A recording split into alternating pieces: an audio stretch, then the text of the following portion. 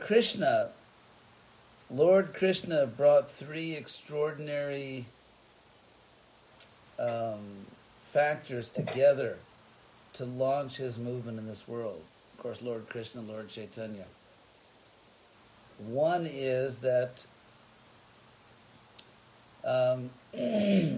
Lord Krishna, or in this form of Mahaprabhu, literally intervened in human history. This is a topic actually among theologians. Does God actually intervene directly in human history? And of course, those who are not so spiritual prefer that he not. Just like when kids are playing, they don't want their parents to come and ruin the game. And so, but actually the fact is that Lord Krishna does intervene in human history, and God help us if he didn't. So, as we know, Nagapatni knows very well, and I know very well, that in the late 1960s, one could say, just about the time that Prabhupada came, something extraordinary happened in the Western world that had really never happened before. And that is that Western people became fascinated with, especially young people, Indian spirituality.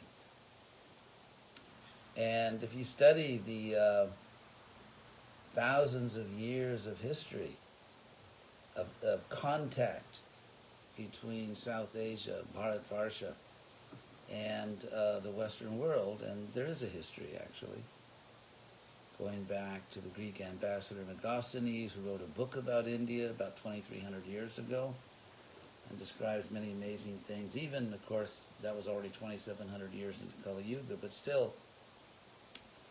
So that, I mean, people have known about that. The Greeks, Alexander the Great, for example, we know that he won a battle against a King Puru in what is now Pakistan, and wanted to go on into India, but his men, his Greek army, revolted and said, we've been away from our families for years, and they'd heard that India is a very big country with very big armies, and they just said, we're done.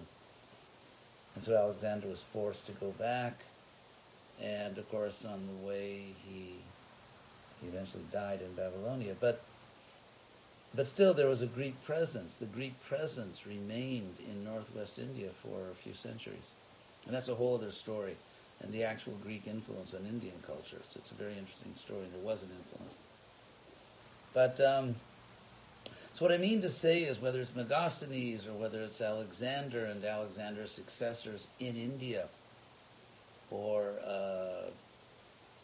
for example, Europe entered into these dark ages where knowledge, although the Romans had done commerce with India, actually, and traded with India, the Roman Empire. But by the time you get to the Dark Ages, and even up until the Renaissance, people in the West were so ignorant of India, that people in Europe believed, it was just a commonly held belief, that India was a Christian nation. And the reason was because there was a story, a myth, that one of the apostles, an apostle named Thomas, just had gone to India and, of course, converted everybody, because people tend to exaggerate the stories of their saints. And so when Vasco da Gama, who he actually sailed to India, and he landed in India, and that's why you have Goa. That's why you have that Portuguese influence in Goa. And this was about 500 years ago. And he thought India was a Christian nation. So near the coast there, they came upon a temple to Durga, to Shakti, and he thought it was a temple to the Virgin Mary. So they began, all these rough Portuguese. The Renaissance had not reached Portugal. They were still kind of medieval. And so they were worshiping in this Durga temple, thinking it was to the Virgin Mary. When they found out what it really was, of course, they just kind of started killing people and destroying things in the best medieval fashion. But what I mean to say is that what happened when Prabhupada came, and then of course you have the English presence in India, not only the English, British East India Trading Company, there was the French East India Trading Company, there was the Dutch East India Trading Company. But when Prabhupada came, something new that had never happened. We can trace the history of the relationship between Europe or the West and India for thousands of years, and something new happened. People in the West became fascinated, especially young people, became fascinated with Indian spirituality. Whether it was the Beatles going to Rishikesh or Jimi Hendrix, everyone had to have a guru. And even though in the early 20th century you have, let's say, the whole Theosophy movement, Madame Blavatsky and all these people, but it was kind of like an elite thing. It was just for certain sort of liberal, intellectual Americans. It wasn't something that was for people in general or young people in general. So Krishna did something. Krishna did something just before Prabhupada came, which had never happened before in thousands of years. And that is, people in the West became obsessed. You could say young people are fascinated with Indian spirituality. Everybody had to have a guru. And so Naga, you remember that. I mean, it was like when I used to go and sell books on college campuses in 1972 after I took sannyas at the mature and experienced age of 23. I took sannyas actually about 6 or 7 years before my brain was fully formed. I mean, neurologically speaking. But anyway, that explains some things. So I remember we used to go on college campuses around America, and you'd look at the activities board where they put up little flyers. That was pre-digital. And, half of the flyers were this guru or that guru. So Krishna did that. He created this unprecedented interest in Indian spirituality. And then, as Prabhupada himself used to say, Krishna sprinkled past life devotees around the world. And of course, if you know your Bhagavad Gita in chapter 6, toward the end of chapter 6 of the Gita, Krishna says that when someone is just spontaneously attracted to Krishna or to Bhakti Yoga, as so many people were back then, it's not a gyata sukriti, it's not that they accidentally did something, but Krishna says it's because of their previous life. Krishna says, Purvabhyasena tenaiva. It's by their previous practice, and by that alone. By that alone. He says that buddhi yogam labate purva dehikam, that one recovers or regains buddhi yoga, this spiritual understanding, which is purva dehikam, which is from their previous body. And so Prabhupada used to say that Krishna put devotees, and then the third thing Krishna did, which made the other two useful or meaningful, is that he sent a great pure devotee from the spiritual world. And Prabhupada personally revealed to me privately in his room in LA that he was never conditioned. He said that he told me there was never a time when I did not know Krishna as my Lord. And then he said, you understand, and repeated it. So I got my facts straight. But what I wanted to say is that none of those, superficially you could say, none of those three factors of having this Krishna suddenly making the Western world interested in Indian spirituality, sprinkling devotees around, and then sending a Mahabhagavat, sending a truly extraordinary liberated soul to take advantage of those two facts and do the needful. And that's actually what Prabhupada did. So the way Prabhupada trained me, as far as I know, and this is a sort of very lamentable fact, is that I think I'm the last active preacher in ISKCON that was trained by Prabhupada as a Western GBC. Personally trained by Prabhupada as a Western GBC. And so Prabhupada used to confide in me and just tell me things about his vision. And I know when I went to be a secretary in Mayapur in 1976, the month before the annual festival, Guru Purnima Festival, he actually never gave me any secretarial work. He just liked me to sort of hang out, and there were things he wanted to tell me. And so Prabhupada wanted as I put it, Prabhupada came to this world for only one reason, and that is to save it. He had no other interest. Prabhupada had remarkably little interest in this world. After all, if you have a higher taste, if you're coming from Krishna Loka, this world's a really tough sell. I mean, it's, as we know, the material world is really overrated. And if you have a higher taste, then, so Prabhupada was just remarkably uninterested in the world.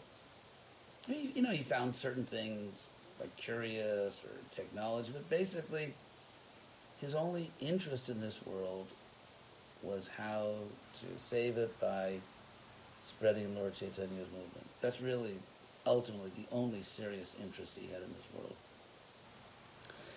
And so because he trained us that way, or trained me that way, and I never got the cucumber talk, where Prabhupada said, like, you're trying to sell a diamond, you get very few customers if you're selling cucumbers. I assume that in Bengali, the word for cucumber and the word for diamond are very similar.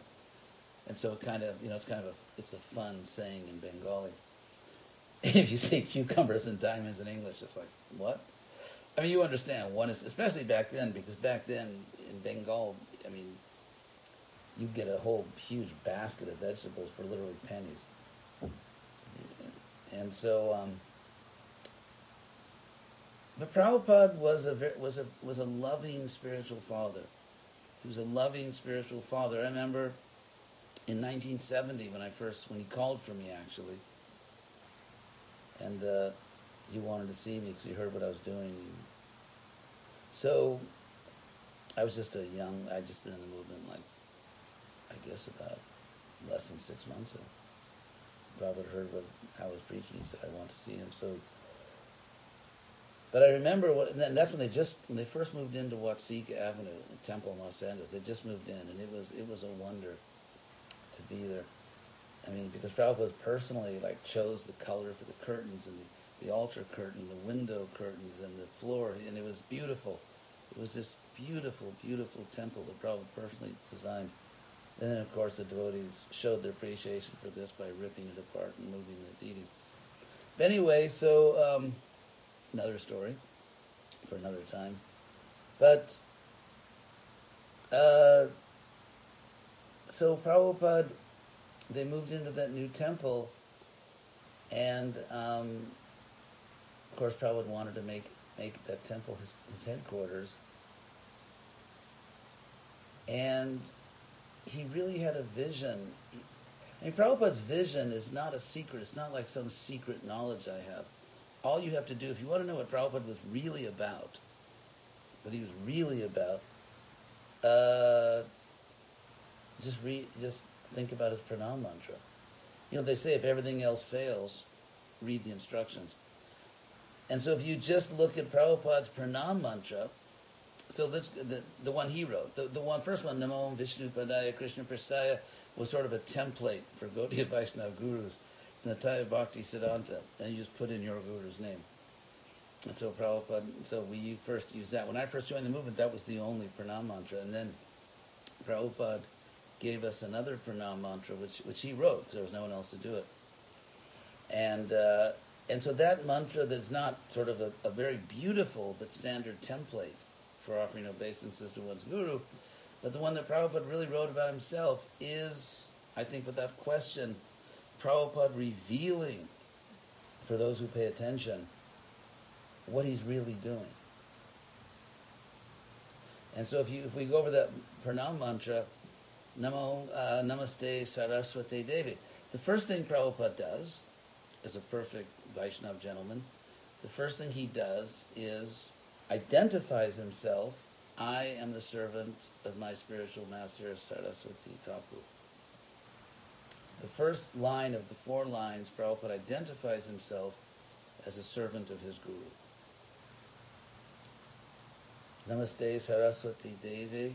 And so what in general is his mission? What is his service? Gauravani Pracharine. Spreading, preaching the message of Lord Chaitanya.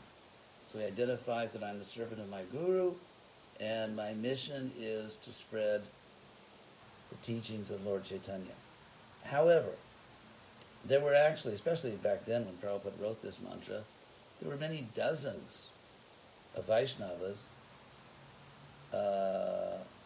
to whom those first two lines equally corresponded. There were, quite a number, dozens of disciples of Bhaktisiddhanta still active, and they were preaching with obviously different results, but they were preaching. They were preaching Gauravani Pracharani in their own way. And so the first two lines identify Prabhupada. He explains himself, who I am, what I'm doing, but it's a general definition that applied to dozens of people who were alive back then. So then in the next two lines, Prabhupada explains what distinguishes him. Prabhupada explains things that only apply to him and don't apply to the other active disciples of Bhaktisiddhanta. Where he says, Nirvishesha Shunyavadi Paschatya Desha Tarine. Tarine means, it comes from the Sanskrit root, which means to cross. And therefore, for example, you have the word Tara, which means crossing, also means star, but in this case, from this root, it means crossing. And so, for example, in Sanskrit, ava, the prefix ava means downward. So literally the down crosser, one who crosses down, is avatara. Avatar. And because the avatara is someone who's on the spiritual level and literally avatara down crosses, or descends, to use a more normal English word, descends to this world to save it. That's where you get the Tara, the word avatara, down crosser. And then tari means one who is bringing others across. Like, for example, in Sanskrit, the word tari, from the same root, tari means a raft or a little boat. So if you're crossing a river, you use a tari. So the idea is that tarine, the A at the end, tarine means unto, because the obeisance is unto the one who is literally bringing across from the material realm to the spiritual realm, and that sense saving Paschatya Desha, the Western lands, which are characterized by Nirvishesha Shunyavadi. So I'll explain the word Nirvishesha. This is okay, isn't it, Naga? I'm explaining this mantra. I hope I'm not off target here. No, please. It's interesting. Go ahead. So in Sanskrit, the word Vishesha means distinct, just like the word Visheshana means an adjective. Because the function grammatically of an adjective is to distinguish among objects. For example, if you say the house, like go to the house, which house? The big house, the small house, the blue house, the white house. And so an adjective distinguishes between objects, which one of a certain category. And so nirvishesha means literally something in which there are not proper distinctions. And so the distinctions, I wrote a whole paper on this a few months ago. If you look at the Shastras, if you look at the Bhagavatam, if you look at the Chaitanya Charitamrita, if you look at Prabhupada's teachings, if you look at the Bhagavad Gita, where Krishna says, the famous verse, Tadvidhi pranipatena, try to learn the truth, or actually it's literally just the command, vidhi. It's from the same verb you get the word Veda, knowledge. Vidhi means know. The command, know. Tadvidhi, know this. And by approaching those who know, and Krishna says that what we translate as seers of the truth, the actual word in Sanskrit is tattva darshina.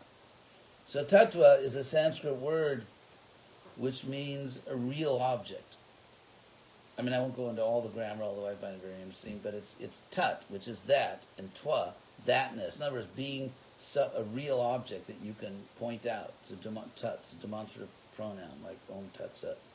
So tatwa is a fundamental category of real things, of things that actually exist. So that, for example, there's Vishnu Tattva or Jiva Tattva, which means a fundamental category, which is the Jiva, the real category of Jiva, the real category of God, of Vishnu, and so on. So Nirvishesha, meaning not making or unable to make distinctions, means one who cannot understand Tattva. Namely, there is God, there's the soul, and there is nature. So if you think I am this body, it is a category mistake. You have confused two tattvas. You've confused Prakriti Tattva and Jiva Tattva. Or if someone is just sort of, lunatic and thinks I am God, then they've confused Vishnu Tattva and Jiva Tattva. Or if you think Krishna has a material body, you've confused Ishvara Tattva with Prakriti Tattva, and so on. So people cannot properly distinguish between the fundamental categories of real things are called nirvishesha, such as the impersonalists. And shunya, of course, means the void or emptiness. So Prabhupada came, in his own words, to save, to bring across to the spiritual side the Western countries, which are unable to make fundamental distinctions about real things, and which are bewildered by the idea that there's no God. Or as Krishna says, Krishna actually talks about this in chapter 16 of the Gita as the view of the Asuras, where they say that this world is un-Ishvara, there's no Ishvara, asatyam, there's no ultimate truth. So that's how Prabhupada saw himself. That's what he thought he was doing. And so based on Prabhupada's instructions to me, repeated instructions to me,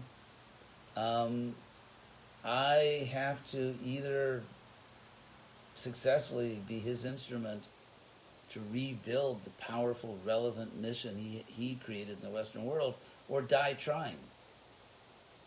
And to me, there's just nothing else to do. I mean, if I do something else, I'm just not paying attention. So, I would like to say something else about Prabhupada, if I may. And Naga's going to keep, as we prearranged, keep putting coins in the slot to keep me speaking. And that is that if you look at the structure of, say, Chaitanya Leela, Krishnadas Kaviraj divides it into Adi Leela, Madhya Leela, and Antya Leela, which just means the first pastimes, the middle pastimes, and the final pastimes. So, remarkably, if you look at Chaitanya Leela within this structure, Chaitanya Leela, it exactly corresponds to Krishna Leela. Even though in the Bhagavatam we don't find that terminology, but we absolutely find the same idea. Because clearly Adi Leela is Vrindavan Leela. And if you study Vrindavan Leela and Navadvip Leela, the Lord Chaitanya, they're very similar. Because in both cases you find the Supreme Lord who has come to this world ultimately to intervene in geopolitical history, religious history, and basically transform the world. It's actually what Christians would call, in their jargon, an apocalyptic event. The word apocalypse comes from the Greek, and it literally means to discover or uncover.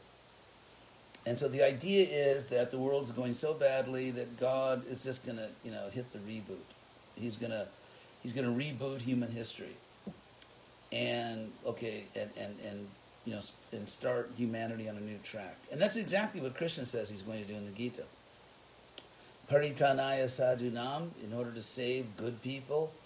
Vinashaya cha duskritang, in order to, red card or, remove the bad people. People are doing bad things. And dharma sanstapanarta, in order to reestablish actual justice, actual spiritual principles. Krishna says, Sambhavami yuge yuge, I come in every age. And that's basically the notion of the apocalypse. Anyway, that's Middle Eastern history. So, Krishna, both in Vrindavan Leela, which is the Adi Leela 5,000 years ago, and in Navadvip Leela, in Chaitanya Leela, what happens is beautiful and loving and intimate. We find the Lord with his family, with his friends, growing up. It's the most endearing pastimes, but it doesn't have much geopolitical effect. It's like Krishna first just displays very intimate pastimes, especially for the devotees, in Navadvip and also in Vrindavan, and having done that, he kind of, so to speak, gets down to business. And so you find Lord Chaitanya taking sannyas, because otherwise people back then would not give you the time of day. And so he takes sannyas, and Krishna leaves Vrindavan. And so Krishna obviously appeared as a Kshatriya, Lord Chaitanya, that same Krishna, appearing as Lord Chaitanya, appeared as a Brahmana, but they both leave their home, where they have their family and their friends and their intimate pastimes. They leave that, and they both, actually the same person, but in both incarnations, the Lord goes out into the world just to take care of business, which is rearranging human history. And so then, in, for example, Madhya Leela, you find Lord Chaitanya personally preaching, personally traveling and leading kirtans and debating impersonalists and personally being an ideal Krishna conscious preacher. Similarly, because that's what Brahmins do. Brahmins destroy ignorance by their preaching. Kshatriyas destroy ignorance by actually killing people. And so 5,000 years ago, you have Krishna in his Madhya Leela, and that's exactly what it is, personally killing demons. He kills Kamsa and then all kinds of people. There was a waiting list, like, please kill me, Krishna. And so Krishna's killing these demons, but then there's an Antya Leela. In Lord Chaitanya's case, he delegates the traveling and preaching to his great devotees, and he retires to Puri. Krishna, and it's interesting that Krishna book, or the 10th canto, I should say, the 10th canto of the Bhagavatam ends with the end of Krishna's Madhya Leela. And that's why the 10th canto ends there, because after killing Shalva, sort of like the mad aviator, after Krishna kills Shalva, he no longer kills demons.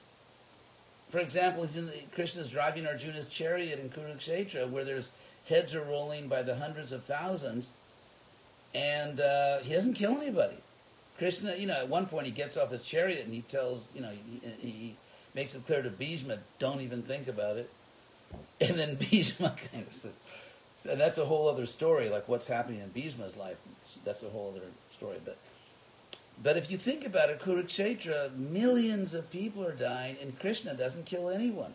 So he's retired from personally killing demons, just as Lord Chaitanya has retired from killing illusion as a Brahmin does it by preaching. And so the reason I mentioned all that, because there is an exact parallel between Krishna Leela and Chaitanya Leela divided into these three stages. And the reason I mention all that is because in Prabhupada's own life, in Prabhupada's own missionary activities, I believe there's something similar. And so if you look at the early days of the Hare Krishna movement, Prabhupada's in New York, and of course he goes briefly to Montreal, and then he goes to San Francisco, just the amazing pastimes on the West Coast. And then Prabhupada goes down to Los Angeles, and somehow people don't talk about those as much. Somehow the San Francisco Leela in the very beginning, maybe it's because Haight Ashbury it gets a lot of ISKCON press. But actually, if you look at Prabhupada in L.A., it's amazing.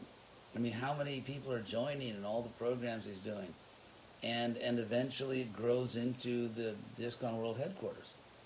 So Prabhupada's Los Angeles pastimes are quite amazing. But what I want to say is, if you look at those pastimes, the relationship of Prabhupada with his disciples is much more intimate.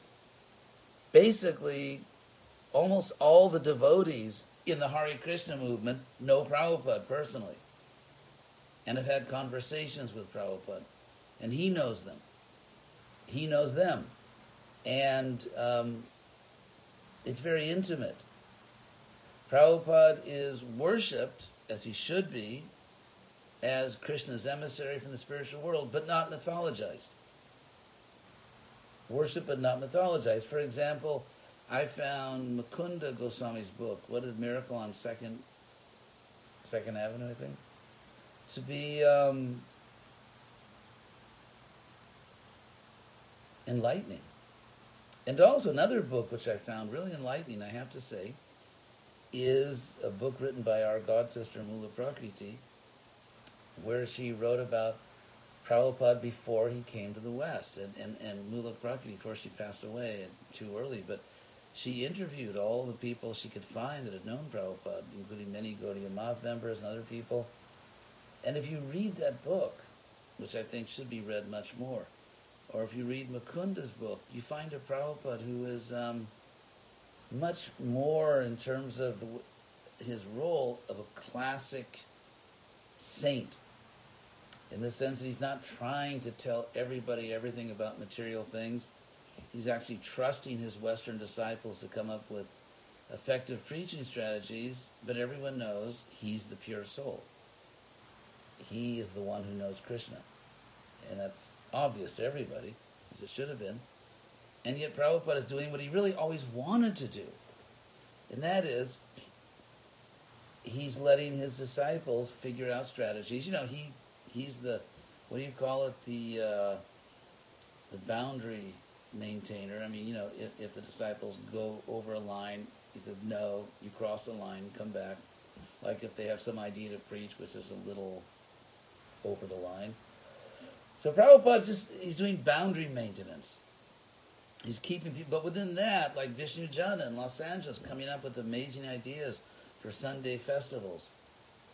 And, you know, different devotees in different places doing things. And Prabhupada is keeping keeping all his kids within the boundaries, but encouraging their creativity, encouraging them to figure out how to spread the movement in their country. And to give one example, when Prabhupada made me the trustee of the Spanish Portuguese BBT, and there was a rule in the BBT coming from Prabhupada that the Bhagavatam could not be printed softcover, only hardcover. And Prabhupada himself gave that rule. But I was preaching in Latin America, third world countries. It was really the first time in ISKCON history that we, I mean, apart from India, which is like in its own category, but that we really spread the movement widely in third world countries. And so I knew that in order to sell lots of books, and that was my focus, you know, we have to print Bhagavatam softcover. So I did. And then I mentioned to Prabhupada, he said, oh, that's great, you know. So Prabhupada really trusted us in that way. And then we had the book distribution revolution. I'm not knocking that. I'm just saying, though, that ISKCON grew so quickly. ISKCON grew so quickly that within literally a couple of years, you went from a movement where everybody knows Prabhupada, and probably, you know, most devotees have had a conversation with Prabhupada, certainly written to him, and Prabhupada is a very real, enlightened being, but he's also, I mean, very human, not in the sense of being a conditioned soul, but in the sense of, you know, we're human. Actually, technically, we're not human either. But what I mean to say is because we are in this human condition until we, you know, make more advances, especially back then. And Prabhupada was really right there with us. He was right there with us. It's like, for example, it's famous that in the Old Testament, you can distinguish different historical periods of the Old Testament because it's actually sort of like a Jewish anthology where they just put all their history in. And so you have parts of the New Testament written 3,000 years ago, written 2,000 years ago, when they have very different ideas. Anyway, that's a whole other topic. But for give an example, there's sort of this time in early Old Testament history, which I compare to this first stage with Prabhupada, which I call Prabhupada's Adi Leela. And that is that the relationship with God is very intimate. It's like a family relationship. The Garden of Eden is just, God has this beautiful garden, and his devotees kind of walk around the garden until they break the rules and they have to leave. Or for example, Rebecca, the patriarchs, Abraham, Isaac, and Jacob. And so Isaac's wife was named Rebecca. And so when she's pregnant, she's having a difficult pregnancy, so she just goes and talks to God about it. Like, hey, God, exactly the way, let's say, a girl who's pregnant and suffering would just go talk to her father. Or go talk to her father. So there's a very intimate, immediate relationship with God. And that's like an earlier stage of Old Testament history. And so there was a stage with Prabhupada where, to give an example, when I joined the movement in '69, I was a student at Berkeley. And I didn't know whether I should stay in college or not, so I went to the temple president of Vasansa Duda, and he said, I don't know, ask the regional secretary, who was a brahmachari named Tamal Krishna. So I went and asked Tamal Krishna brahmachari, and he said, I don't know, ask Prabhupada. So it was like that. It's like, I don't know, ask Prabhupada. So I wrote a letter to Prabhupada, and Prabhupada wrote back to me and said, yes, stay. I want you to get your education so you can preach to educated people. And so for me, when I read Mukunda's book, when I read even Mula Prakriti's book, which you see Prabhupada as this amazing, this perfect sadhu who gives candy to the children, who worships Rupa Goswami with ecstatic tears and lamentation, who's humble, who just, is so strict. You couldn't ask for a better Vaishnav saint. He's just, and of course, no one knows who he is. Everyone respects him because he's strict, and no one really knows who he is. But he shows this perfect example of kindness, of gentleness, of learning, of deep, deep devotion. And then, of course, suddenly, as Prabhupada in his own words, he revealed to some of his old friends in Calcutta, because they were speaking Bengali, and Lakshmi Moni was there, and then she asked them, what did Prabhupada say? And she said that Prabhupada said that his movement was going so fast, he was startled, and he didn't expect it, and he was just sort of trying to keep things under control, especially because he had experience that sometimes his own disciples could betray him. And so you go to this ISKCON in a very short time, where a strong majority of members of ISKCON have never had a conversation with Prabhupada. They never actually talked to him personally. And it's funny because, and that, if you know the sociology of religion, that had a very powerful effect, which wasn't altogether a problem. But anyway, the great equalizer, like the great opportunity, was the morning walk. Because like in class, you could maybe try to ask a question. If it was a stupid question, Prabhupada would let you know that's a stupid question. And so that was kind of, you could take your chances. And but the morning walk, everybody's sort of walking. Prabhupada's more casual. He's often joking and just kind of talking about things. And so you find young devotees sort of, like that was the chance you could actually get close to Prabhupada. But still, despite that, suddenly it's a movement where most devotees, strong majority, have never really talked to Prabhupada.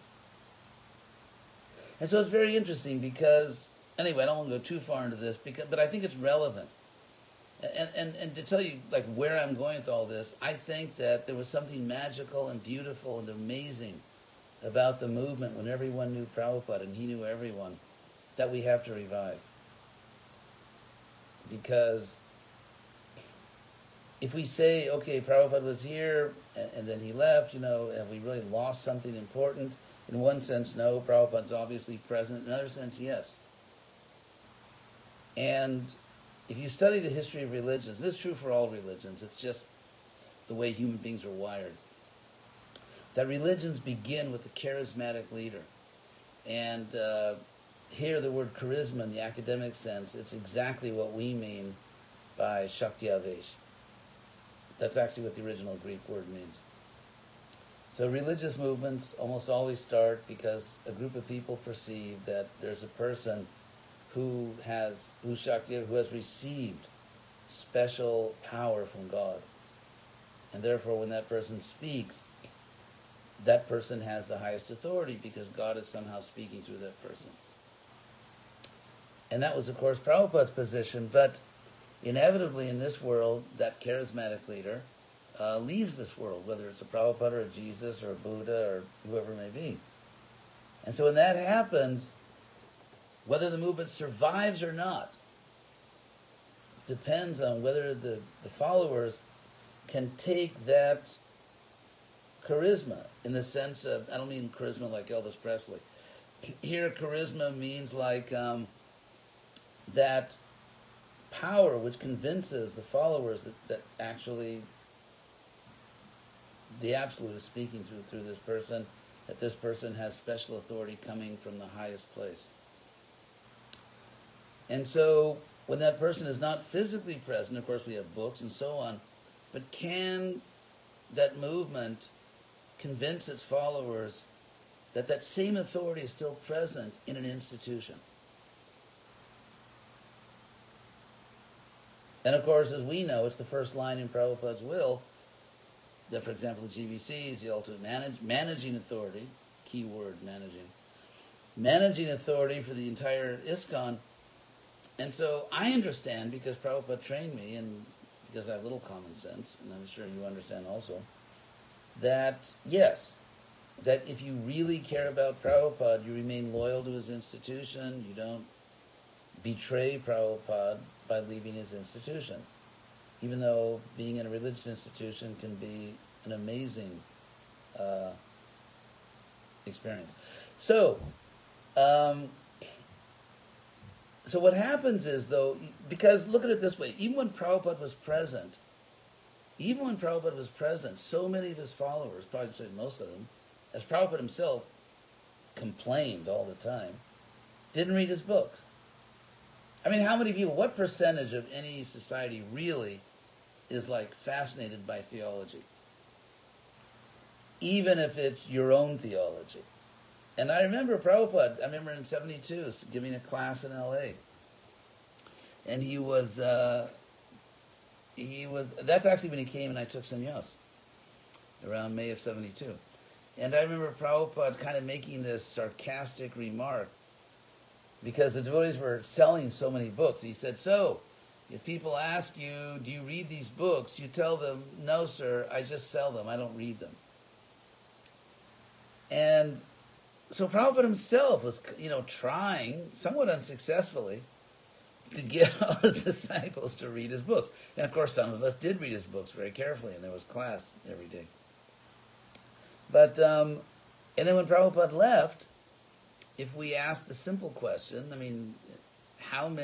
what percentage of Prabhupada's initiated disciples today are active in his service of those who are living? Of course, Nagapatni is one of the great Vaishnavis of our movement, and she is active. I know she's making a face at me, but it's true, and she is. Nagapatni has a really very powerful faith in Prabhupada and devotion for Prabhupada. So, but what percentage of Prabhupada's initiated disciples are still active in his mission? Maybe you can drop by the Sunday feast and, shoot the breeze with your friends, but actually still taking seriously that Prabhupada is struggling, Prabhupada is trying, Prabhupada gave his life to try to build a powerful movement. He gave his life for that. Against all the doctor's orders, he kept traveling and doing all these things. And so when the charismatic leader is gone, of course he's not gone. If you really understand Prabhupada, if you really got it, then you know that obviously he's not gone, he's still present. But if someone connected to Prabhupada through anecdotes, I mean, I have to say, just because, that when you go to Prabhupada Vyas Puja events, I find that almost always, or even the memories thing, people are always talking about anecdotes and very seldom talking about philosophy. And very seldom talking about what Prabhupada was actually trying to do and what we need to do now to help him do it, to establish a powerful Western mission so that his movement can succeed everywhere else. And so when a great leader like that leaves, there's a tendency to mythologize him. And by mythologize, I don't mean to say Prabhupada is not a great soul that came from the spiritual world. He is. But for example, attributing the powers of God, that a pure devotee is omniscient. He knows everything about everything. And Prabhupada called this ludicrous. Ludicrous, which means comically absurd. And so I wrote a paper on this called Understanding Prabhupada. You can find it at hdgoswami.com, free. So getting back to the type of ISKCON I would like to see really grow again was the ISKCON where Prabhupada was worshipped, as he should be, honored, recognized as Krishna's pure devotee, but not mythologized. The Prabhupada, which I don't think is a compliment, the Prabhupada who depended on us to come up with practical, powerful strategies to spread the movement in the West, as you see very clearly in Mukunda's book. And when Prabhupada, because ISKCON grew so fast, had to get involved in ISKCON management and practical decisions, he kept saying over and over again, "Get me out of here." Prabhupada kept saying, "I want to sit down and write my books. For God's sake, just go manage ISKCON." And so Prabhupada was not a person who enthusiastically wanted to design all the practical strategies. He was a person that kept saying, "Get me out of here. Let me sit down and write my books. I don't want to be doing this." And when Prabhupada said that, I came looking for a moon, not many stars, a moon actually sheds light. The many stars, you can be in a star-filled night and you're still going to bump into things. But if the full moon is out, and that's very interesting, that analogy, isn't it? That, how does the first Shikshastika verse begin? That, first Shikshastika.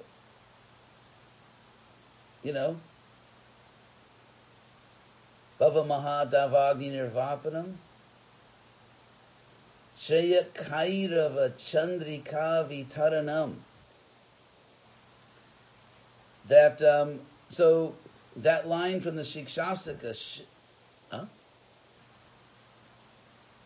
Shaito Darpanam. Oh yeah, sorry. I actually know it. I was just so absorbed in what I was doing. I'm going to, my forgetting it, I'm just going to attribute that to my advanced state rather than just, totally spacing out. So, Chaito Darpana Marjanam, Bhava Mahadavagni Nirvapanam. And then this line relates to what Prabhupada needs of us right now. Shreya Kairava Chandrika Vitaranam. That the Sankirtan movement, Vitaranam, is spreading. Vitaranam means spreading. Shreya Kairava Chandrika. Chandrika means the moonlight, the light of the moon that illumines the night. Kali Yuga is darkness. It's the moon that illumines the darkness. That's why he's Chaitanya Chandra, not Chaitanya Surya. Or Nitai Chand, not, Nitai Surya. Because Kali Yuga is blindness and darkness, and it's the moon, not the sun, that illumines the darkness. And so it's said, Lord Chaitanya said, Chandrika, spreading the moon rays, which are Shreya Kairava, the moon rays of the Shreya Kairava. Kairava is a night blooming lotus flower. It's a lotus. It is a beautiful image. There's a lot in this verse. The Kairava is a special lotus. I think it's a blue lotus, but that blooms at night. It blooms in the moonshine. in the moonlight. And and this lotus, this Kairava, is the Shreya Kairava. It is the lotus of good fortune for the world. Shreya is the comparative degree of the word Sri. The word Sri can mean beauty, fortune, and so on. Sri. So very Sri in Sanskrit is Shreya. Shreya is just it's the comparative degree of Sri, very Sri. So here you have Lord Chaitanya spreading these moon rays which open the night blooming lotus of good fortune for the world. I think only God can come up with one of those. So it's an amazing image. Now, if you take that, Shreya Kairava Chandrika Vitaranam, and then consider that what did Prabhupada say? I am looking for a moon. I'm looking for a moon. In other words, someone who by their own light, which is obviously reflected from Prabhupada and Lord Chaitanya, can bring light to this world and bring good fortune. So that's what Prabhupada was looking for. He said, not blind followers. Followers, of course. I mean, intelligent followers, but not blindly, not foolishly, not like little children. Monkey see, monkey do. Prabhupada needs followers, disciples and followers who actually are intelligent. That's what he told Giriraj just before he left this world. He called Giriraj Swami to his room in the middle of the night and asked him, when I leave, will my movement go on? And the way Giriraj, he told me the story many times at my request. So Giriraj kind of gave the company answer, like the standard answer. Yes, Prabhupada, your movement will go on if we chant Hare Krishna and follow the principles. And Prabhupada indicated there more was needed. He said there must be intelligence. There must be intelligence and organization. So what Prabhupada really needs from us is to be faithful to him, to serve him. But some of us, we need the intelligence to take Krishna consciousness and somehow or other make it attractive on a large scale in a world that has radically changed since Prabhupada was here. We know, Naga, we're the same generation. If we think of the way the world was in 68, 69, 70, 71, and the way it is now, it's not even recognizable as the same planet. And so that's the real mission to Prabhupada. And I think we need to talk about that all the time. It's not talked about very much. When I was younger, or when Nagapatni was younger, because we're obviously still young, and we'll punch you if you say different. But so when we were younger, it was we talked about it all the time. That's the way we talked, saving the world, spreading the movement. That was just the way we thought. That's the way we talked, and it came from Prabhupada. Now it's not that people don't talk that way anymore so much in the Hare Krishna movement. We're going to spread this movement all over the United States, all over Western Europe, Canada, Australia. We're just going to, we're going to just become the most powerful spiritual movement in these countries. People don't talk like that anymore. Now, if you just get your picture taken with a politician, that's a big thing. You get on the front page of ISKCON News. But we used to talk like that. And we believed in it. And so Prabhupada said, Paschatya Deshtarni. So to me, the way to serve Prabhupada, I think that the way ISKCON was in Prabhupada's Adi Leela, ISKCON Adi Leela, to me, there's something so beautiful, so enchanting, so charming, so irresistible about the way ISKCON was, let's say North America, when everybody knew Prabhupada and he knew everybody. And that's what I want to revive. We're just instruments. But That's my dream. That we could again create that ecstatic, sort of like ISKCON Vrindavan atmosphere. Not just in Vrindavan, which is, after all, it is Vrindavan. But that Vrindavan atmosphere which Prabhupada created.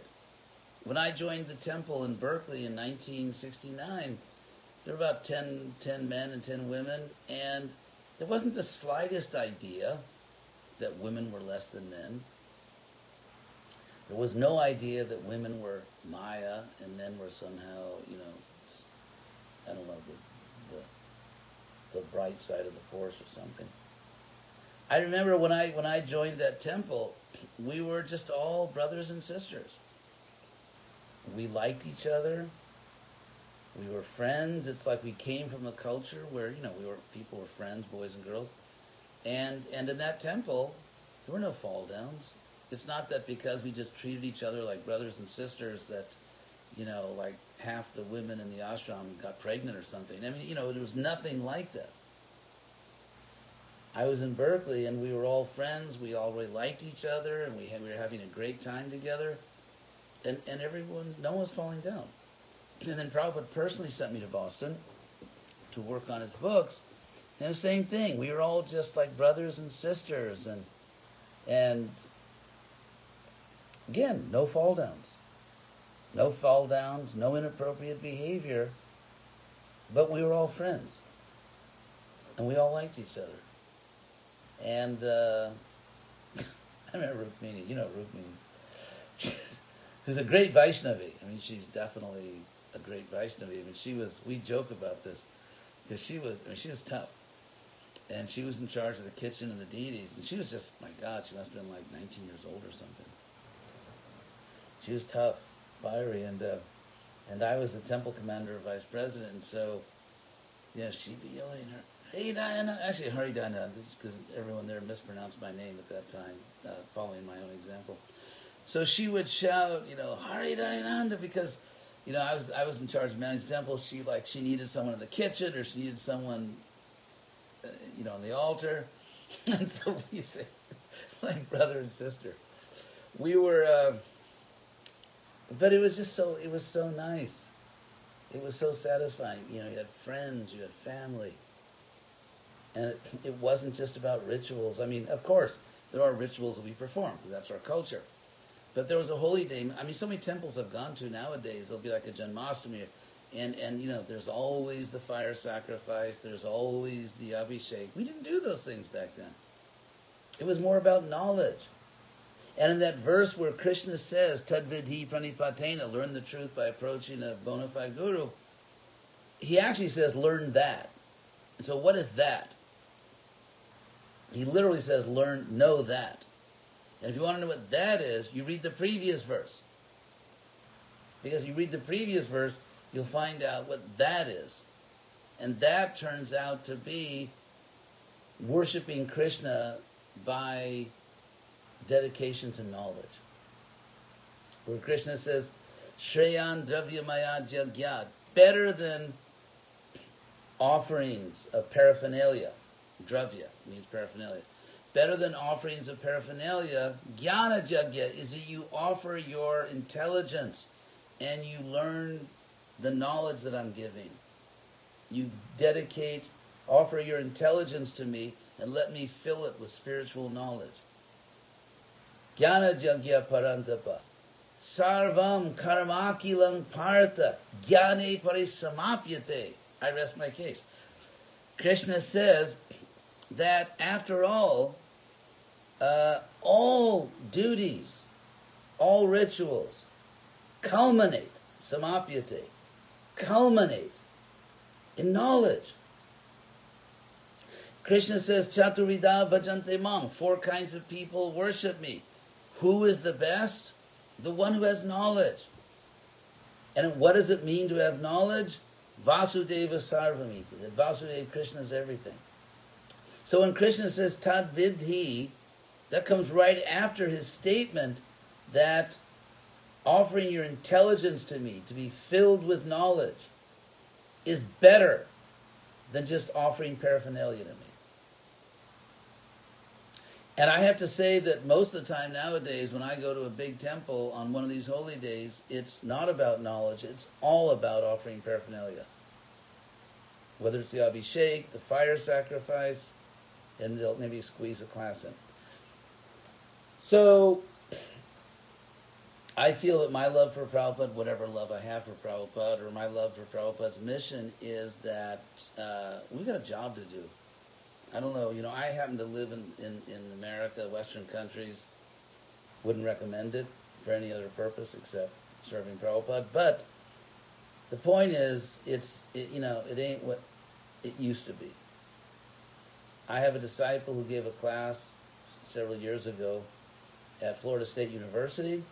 It's a class on world religion, so he just asked a question. At the beginning of the class, he said, okay, so, and this is in Florida, where they had a center, they're giving out prasadam.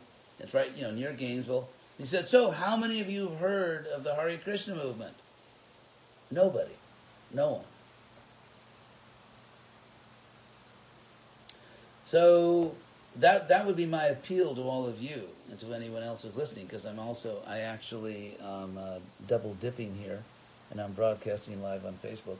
So, Prabhupada needs us more than ever. I mean, obviously that's kind of a pastime statement because Prabhupada is Krishna, and so Prabhupada already has everything.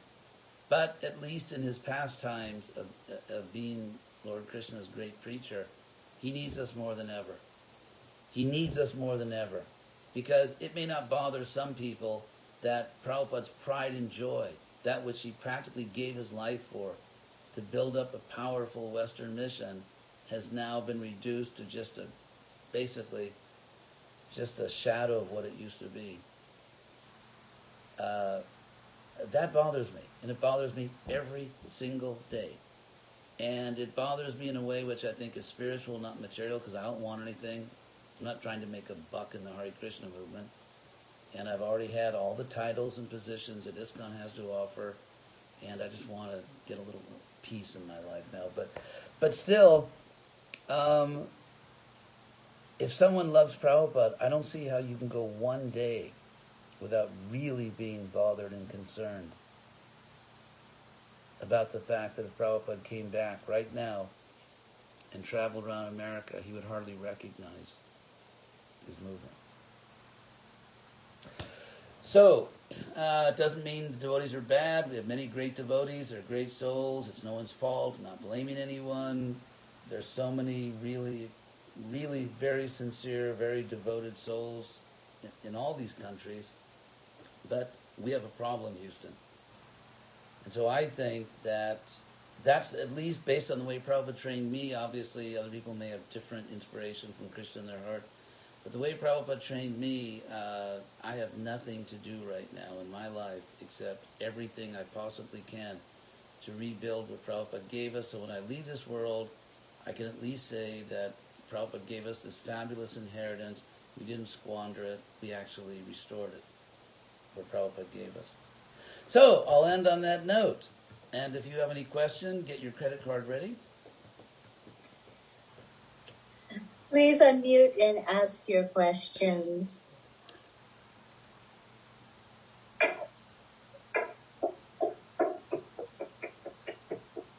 No questions. Krishna. Chatura. Yeah. Just now, Swami Maharaj talk about this, the present circumstances, and it reminds me that recently I met some new devotees. Actually, they not belong to devotee now. They just show a little bit interest in this Bhakti Yoga. So I talk with these people, and that is your what you say, how to make this Krishna consciousness to attract to these people, because they actually show little interest in this philosophy. So I want to I want your some suggestion how to make it very practical. Yeah, thank you. Okay. First of all, I would say a preacher has to know where he or she is. And Oh, sorry. This is Chatura Devidas. I'm from China, Guangzhou. oh, Yeah. no. Oh, I see what you. Oh, okay. Oh, okay. Thank you. Thank you for saying. What I meant to say was, I mean, we all know where we are, but Yeah. so if you're in China, of course, in a sense, I think China has had one big advantage among devotees, and that is in China, because of, we know the nature of the government and the society, we all know that. You can't just go out and, jump around in the street and bang on, you can't do that. Yeah. And so therefore, Actually. the Chinese devotees have been forced to be very intelligent and to think and to, how do we do this in an appropriate way so that we are not, attacked by the government, so that people understand us. And so I think in a sense, when you have too much freedom, it leads to laziness of mind. And I think in countries where you have all this freedom, you don't have to worry like in China.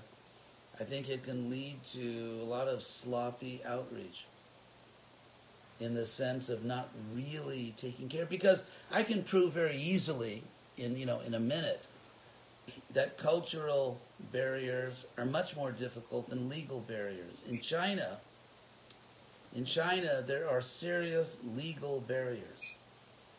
But the devotees, through their devotion and through their intelligence, have, overcome a lot of these barriers. And as we know, there are many wonderful Vaishnavas in China.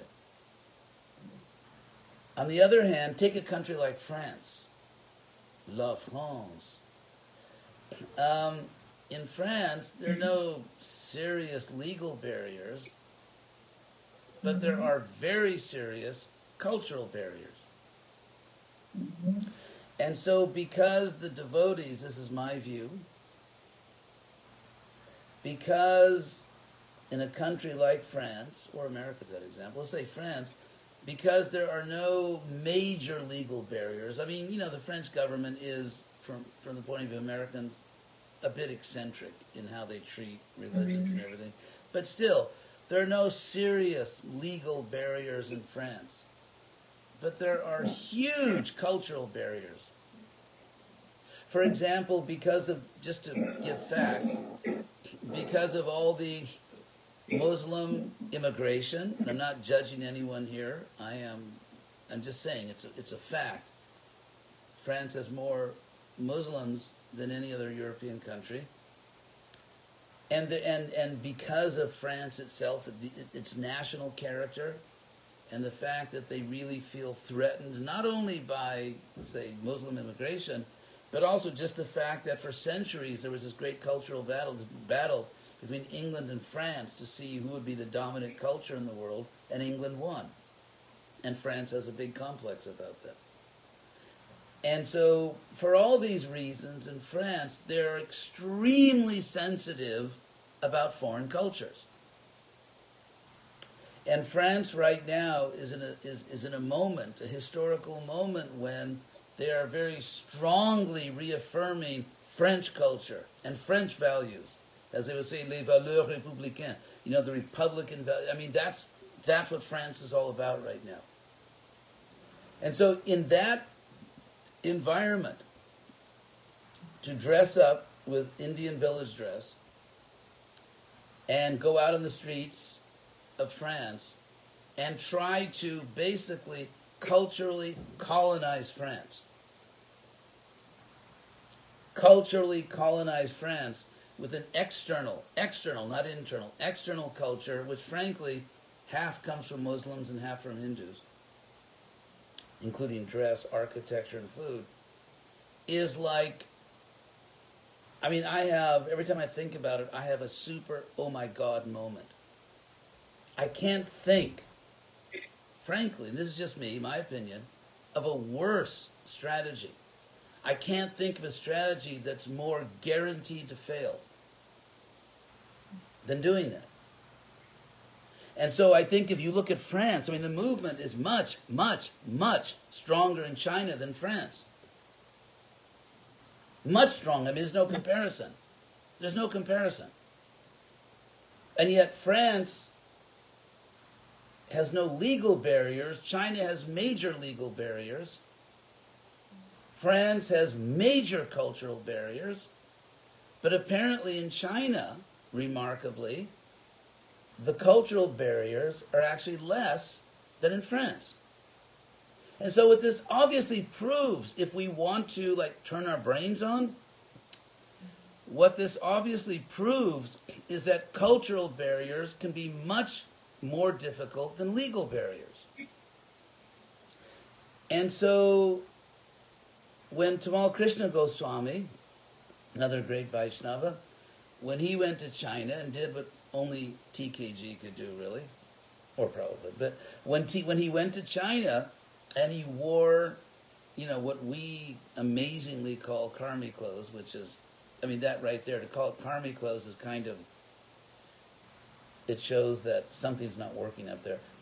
Anyway, he went in Western clothes, shaved off his sika, and did a miraculous devotional service by Prabhupada and Krishna's empowerment. Prabhupada didn't complain about that. Prabhupada was ecstatic.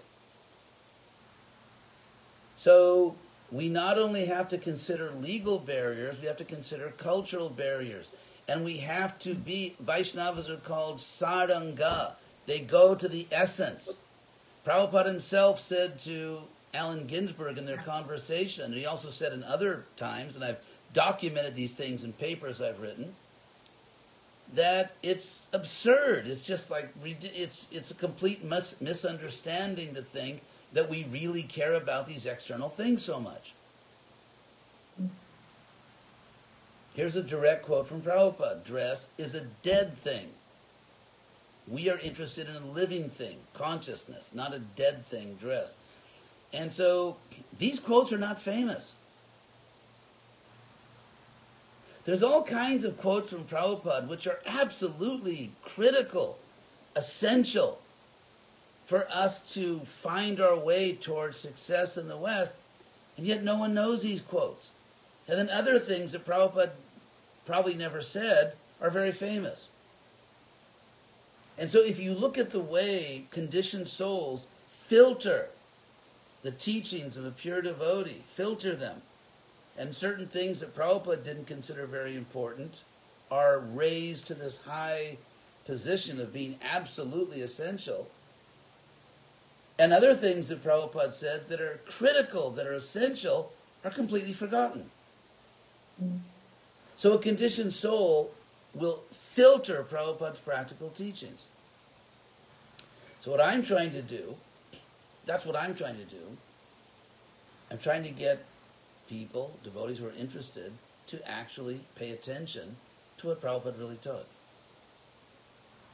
And I don't want to go through my whole stump speech here, but Prabhupada needs us to be intelligent. That's what he told Giriraj. Prabhupada doesn't simply need us to be blind followers. Prabhupada said, here's a direct quote from a Gita purport, blind following is condemned. Prabhupada needs us to be intelligent followers, completely committed to Prabhupada on all essential points. Committed to his institution, committed to his basic principles, committed to his theology. However, in practical details, Prabhupada himself says in chapter 6 of the Nectar Devotion, we have to adjust. Whether you are a very large mammal or a religious movement, if you don't adapt, you will go extinct. Or a gigantic reptile that lived 46 million years ago on the earth, dinosaurs. Whether you're a huge mammal or a gigantic reptile, or whether you're a religious movement, if you don't adapt, you go extinct. And so what Prabhupada needs more than anything from us, if we want to talk about what Prabhupada needs, we have to rebuild the Western mission. We have to do it intelligently by finding ways to do what the Chinese devotees have done. That's a great example. Under very dangerous circumstances, they've done amazing devotional service. In the West, where there's, like in America, so much freedom. I mean, it's almost a disease. People with all their freedom. It doesn't matter how stupid someone is; they still want all their freedom. The freedom to drink beer and anyway, I won't go into it. So that's what we need to do. We need to follow the example of China. We need to follow the example of other places where devotees have... I had that experience. Prabhupada sent me to Latin America. We opened Brazil. It was a military dictatorship. And I had to find a way to spread the movement in a military dictatorship. And by Krishna's mercy, we did that, and the movement flourished like anything.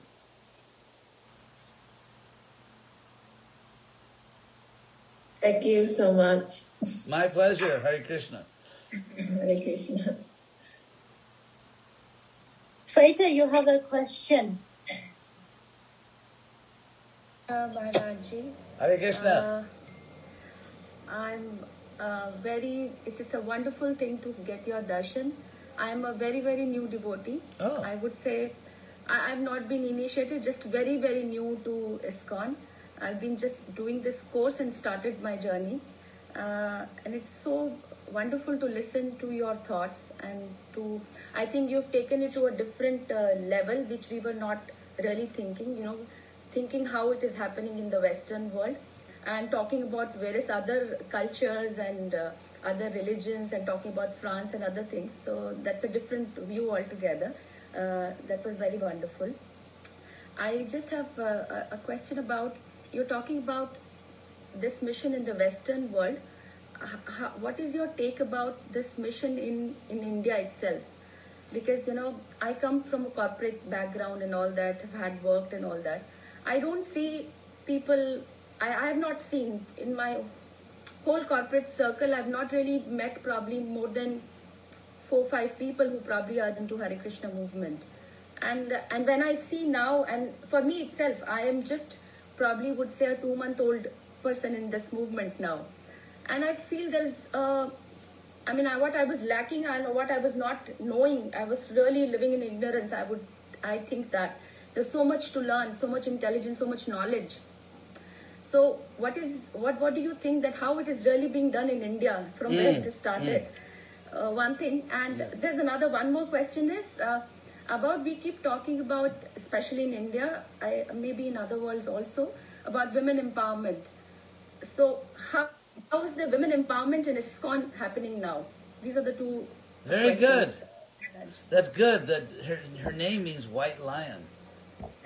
Shaita Singh. So, Yeah. where are you, by the way, in India? I'm very close to Vrindavan in Faridabad Oh. now, yeah.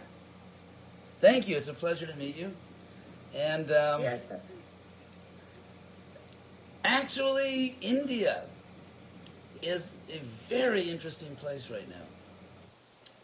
Because do you know that there's a news channel called WION? Yeah. Yeah, which is World is One News, which I follow. I mean, I love it. And Yeah. what's happened in India now is that there are these whole new generations, like you, who are super tech savvy and know what's going on in the world. And then you get, Modi Das Brahmachari. And in the past, I many times I went to India. And I was thinking it's kind of, it's nice, it's India. But actually, amazing. Hey, is that your daughter there, or son? Yeah, my 7-year-old daughter, she keeps peeping in sometimes. Hare Krishna. Say Hare Krishna. Hare Krishna. Say like this, do like this. Oh, she's a bit shy now. So, India is fascinating. These younger, of course, the older generations, many good people. I mean, but these younger generations, they're so up to date. And I find that objectively, because I follow world news. And I'm not just saying this because I'm a Hindu file or something, but actually just in terms of getting a really good picture of what's going on in the world, I find it's, that, what's his name, Falki Sharma Upadhyaya. I really like these people. I mean, they're really sharp and they're really intelligent. And also Modi, because India's really getting their act together in a way that has not happened, frankly, since the Mughals went there 1,000 years ago. And, for example, in this standoff with China up near Ladakh, and they really, forced China to back down. Whereas in the 60s, when that same kind of thing happened, India backed down. And the way these things may sound mundane, but the way they're modernized, India has the world's fastest growing economy. They've totally revamped and reorganized their military. They're projecting soft and even hard power internationally. They talk about their neighborhood. They're the world's greatest producer of vaccines. And so what we know is that there are a lot of very intelligent people in India. There always have been. I mean, they also have it's like an ocean of other classes. But actually, in India, there are a lot of really sharp people with the digital age now. It used to be. Whoops, I'm also broadcasting. I have to plug in my other digital device. I am, super techie. I actually know how to turn on my phone and turn it off, which I know will impress you. So what I'm saying is that if you look back in history, up until, let's say, Muhammad of Ghazni and all these, horrible people that came in, and so India was, it was a central country. If you look at a map of the world, a flat map, if you look at a flat map of the world and kind of just put aside the Western Hemisphere, which is out in the middle of nowhere, North and South America and Australasia, if you just look at really the one, your Mac will see, unless plugged into I don't want my computer. Oh my God. My computer is somehow not. Oh, okay. Sorry, I forgot to plug in my computer. So if you need computer advice, you can write me. Just kidding. So there we go. So, and actually this one wasn't the problem, so I unnecessarily disturbed my iPhone. Okay, so if you look at a flat map of the world and just put aside for the moment the Americas, India is actually in the center of the world. The greatest, a very, very strong majority of all the people on Earth live in what is actually one great landmass, which is Europe, Africa, and Asia. It's actually one landmass. It's called different continents, but it's actually one landmass. And India's right in the center. It's well known that India was the richest country in the world up until actually a few centuries ago. I mean, like half the world's wealth was in India. If you look at the pre-industrial world, where wealth was measured in terms of agricultural products, precious stones, ability to produce luxury items like fine fabrics and everything, India was by far the richest country in the world, by far. The Roman Empire had a huge trade deficit with India. Because India had many things the Romans wanted, and Rome had virtually nothing the Indians wanted. And therefore, they had to pay gold. And so there was a huge drain on the Roman gold supply in their trade with India. Alexander the Great, the one place where his army just said, we're done, we're not going further, was when they looked at India. And they understood how big it was, and so on and so forth. And so India played a leading role in the world. And then, of course, Kali Yuga, you have the Muslim invasions, and then the British, of course, and so on and so forth. Now what I see as a historian is that India, it's kind of like, it's funny because in the old days, you had these invaders coming in through the Khyber Pass, through from Central Asia, Muhammad of Ghazni, all these creeps. and just causing havoc. But nowadays, they can't even think about it. So India has become very powerful. It's the most united India's been practically since the times of the Mahabharata. And so you have all these very intelligent people. You get the younger generation. And because of technology, because of digital technology, it used to be you'd go to third world countries, whether it was Latin America or India, and they just had no idea what was going on. They were just like, they had no clue as to, what was going on. But now they know everything. They know everything now, and they have all these intelligent people. And they're really cutting edge in terms of digital technology. They're revamping their military. So the way the world is going right now, India is becoming more and more important in the world. And so, I'd really like that, Leon. Interestingly, Prabhupada's vision for India back then, because Prabhupada is, he's born in the 19th century, so Prabhupada wanted India. Oh. Sorry, 1 second. Let me get rid of that. Hello? Yes. Oh, okay. I'll turn it down. Thank you. Another guest complained that my TV was too loud. Actually, that shows that I've got this great announcer's voice. I sound like television. Anyway, so India, fastest growing economy. Prabhupada wanted India to kind of reject technology, reject all these modern things, and just go back to sort of, simple living, varnashram. And it was a great vision, but obviously it didn't happen at all. But I think this is the next best thing. India is becoming more and more important in the world, and I believe that even in India, and I've had many Indians tell me this, who are, friends and understand what I'm doing. They've almost like admonished me and said, don't think that Krishna West is not needed in India. He said, because there's all these new generations of people and they want this. They've got India's Got Talent and Bollywood. Even Bollywood, it's completely changed, in many ways. And so I think India is becoming, like never before, a very exciting place to preach, a super relevant place to preach. And I think, yes, we also need these little techniques that we're developing. So thank you for asking that question. And anyway, I won't get myself into more trouble. I'll just stop there. So thank you very much, Sweta. Pleasure to talk to you. Thank you. I had another question about the women empowerment. Oh, yes. Very good point.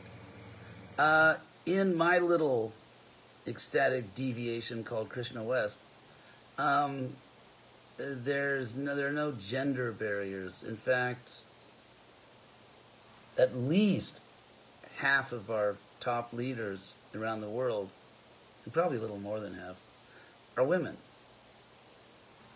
And so we take seriously the idea that we're not the body. We don't think that you're not your body unless you're a woman. If you're a woman, you are your body. And so I think, at least in the Western world, and probably in a lot of communities in India, more educated people, especially younger people, probably the easiest way to kill any chance you have of really being successful is male chauvinism. And actually, what Krishna teaches in the Bhagavad Gita is very interesting. Krishna says that Sadrashang, this is 333, Sadrashang cheshtate swasya prakritir jnanavanapi. Even an enlightened person follows their own nature. Because prakriting janti bhutani, creatures follow their nature. Nigraha king karishati. What will repression do? And then Krishna says, so take that point, that you must follow your nature. You cannot act otherwise. like they say in America, I saw this bumper sticker, nature bats last. You know, like they get... And so then consider something else Krishna says repeatedly in chapter 18, that your duty is born of your nature, your individual nature. Guna karma vibhagasha. And Sabhava Jaina Kunteya Nibhadak Sena Karmana. Everyone is bound to their own work, which is born of their own nature. Then Krishna says something else. I'm constructing an argument here. My mother said always used to say I'd be a good lawyer. So then Krishna also says that it's very dangerous not to do your own duty. In fact, he says it's more dangerous than death, which is pretty dangerous.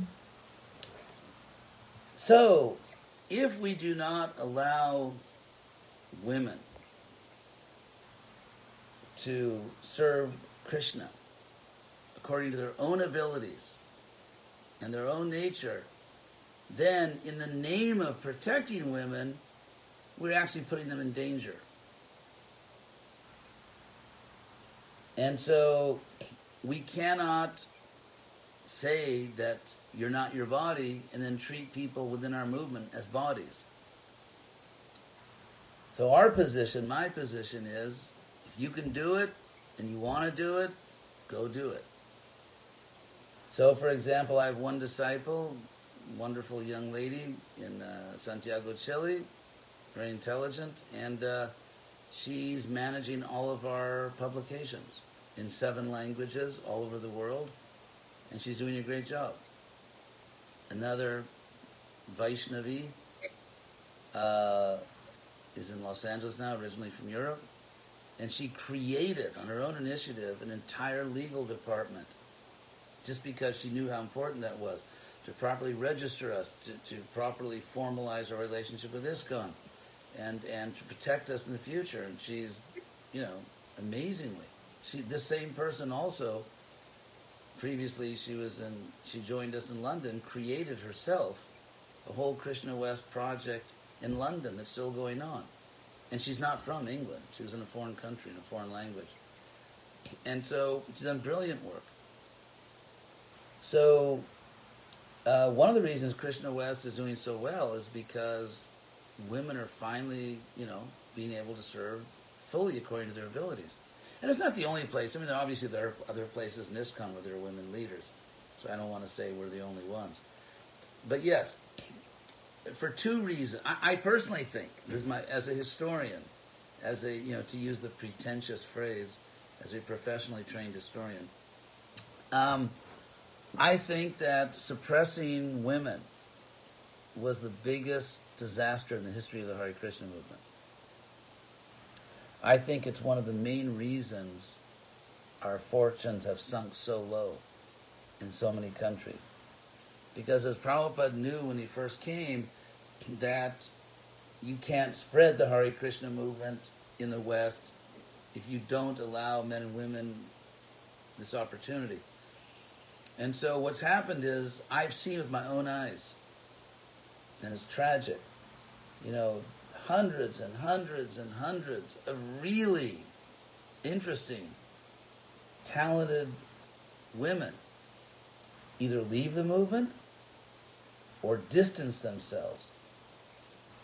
And guess what happens? The men follow them. Human nature. Because that was Prabhupada's original thesis. If you don't accept the women, you don't get the men. I had personal experience of this, actually. I could tell the story. My 11th birthday. I think it was 10th. I think it was 11th birthday. And so, my mother was planning a party and everything. And then I had great parents. And so, she went out and got the invitations and you're invited to a birthday party. And I was, I had lots of friends. I had a nice, to the extent that an 11-year-old, you can call it social life, but I had lots of friends. At that age, mostly like boyfriends. And so then my friends started saying, I can't come to your party. Sorry, I can't come. And I was I was devastated at that age. It's like the end of the world. And then I had made one mistake. Because I'd noticed that among my boyfriends, they were starting to become interested in girls. And I thought, no, come on, let's just hang together. I mean, you guys are... So I saw it sort of to, guide them back into the fold of brahmacharya life. I only invited boys. I didn't invite the girls to my party. And so I called up one of my friends who was really popular with everybody.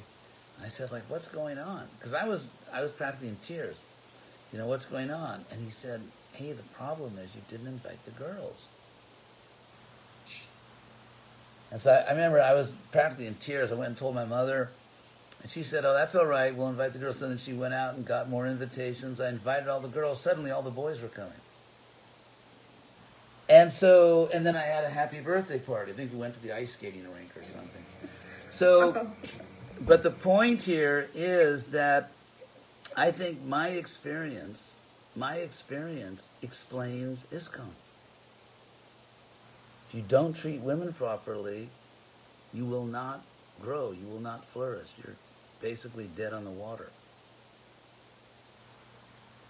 And so in Krishna West, my little nefarious scheme, in Krishna West, no one is treated like a body.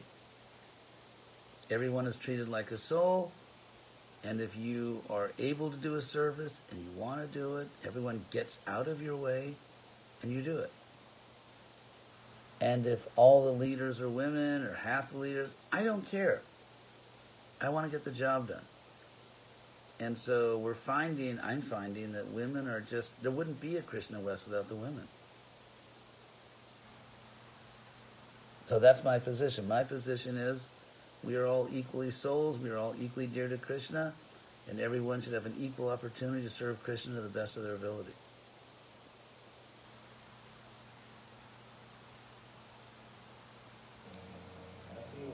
Sure, Prabhu. Maharaj. Thank you so much. Thank you so much for the answers. Hare Krishna. Hare Krishna. Shirani, you have a question? You have to take it off. Okay. Yes, ma'am. Hare Krishna, Maharaj. Hare Krishna, Shivani.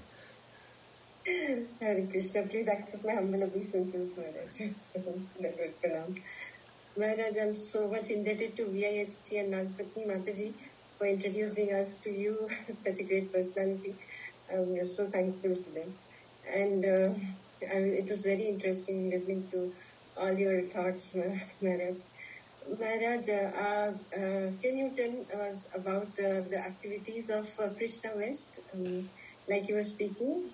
Oh, sure. About yeah, we have centers in different countries. Still, the ideas that I put forth have spread all over ISKCON, and I would say in the Western world they're almost like a majority view now. So that's been as far as our own, like under our own label, Krishna West. We have preaching projects here and there. I mean, to be perfectly honest, treat you like adults. That's kind of scary, but the leadership in ISKCON has sort of passively tried to check Krishna West. And I have tried to, and it's hard to spread something in a movement that kind of doesn't want you to grow. But still, we're doing it. And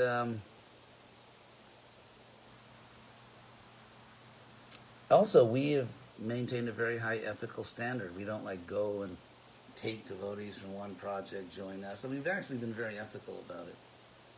And we started out with no resources, no temples, no people. For the first few months of Krishna West, I was the only member. And then, which was kind of nice because there wasn't much management. But then, what do they say? The definition of a camel? It's a horse designed by a committee. But anyway, so it's grown, and like I said, in a sense, I haven't had, because I've been sort of, health issues, whatever, haven't really been that active traveling around, organizing centers, which maybe I should do now. But yeah, all over the world, and people write to me every day from all around the world. So it's really changed a lot of lives, and it's the knowledge which is really having a huge effect on devotees in terms of their conception. But we do have projects. Okay, some of the initiatives, Maharaj, like something unique initiatives that you've taken? Yeah, in Latin America, there are several countries where we've become the main Hare Krishna movement. I mean, we're ISKCON, it's an ISKCON.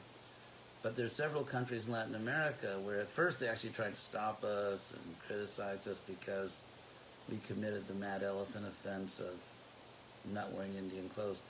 But actually, yeah, so there, wherever we really get going, we tend to be, also in some parts of America, wherever we actually organize, we tend to become the main preaching entity in ISKCON in that place. And now we have to do more. I feel like Krishna is pushing me to, out of my proverbial comfort zone. And so we hope to do much more. There's still need to do a lot more. But we'll try. Thank you so much, Maharaj. It was really inspiring. Maharaj, you have a couple of books that are coming out soon. Do you want to tell us about those? Okay, let's switch into an infomercial.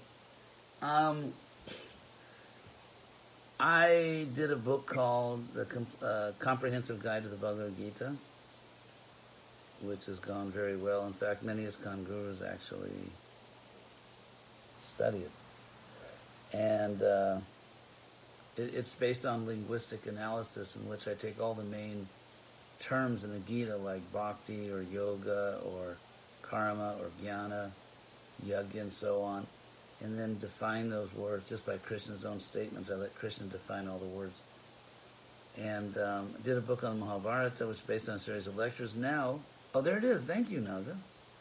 You'll get a cut. If anyone buys that book, you get a cut. So, then I'm also, I just finished my first novel, because I was personally inspired by novels. I mean, 19th century, 20th century is kind of yuck. But and so I thought if we could write literature, and so that'll be coming out in a couple of weeks, in which I believe is Krishna conscious, has a lot of our philosophy in it, but it's really just, I think, a very interesting novel.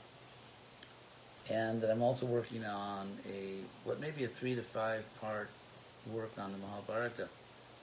The great Sripad Madhvacharya wrote a book about the Mahabharata called Mahabharata Tatparya Nirnaya, in which he said, and do not kill the messenger, in which he said that the Mahabharata is thoroughly corrupt, the text. Sarvashaha, throughout. And he's talking about the Sanskrit text available to him. And of course, there are all kinds of historical reasons for that. But we know still what basically happened, because the Bhagavatam, which is a pure text, approved by, not only approved, but praised by Lord Chaitanya, and distinguished by Jiva Goswami, the great theologian of our tradition, in his Tattva Sandarbha, which is basically the foundational work on Gaudiya Vaishnava epistemology. Jiva Goswami states that our most important source of reliable information, spiritual information, is the Bhagavatam.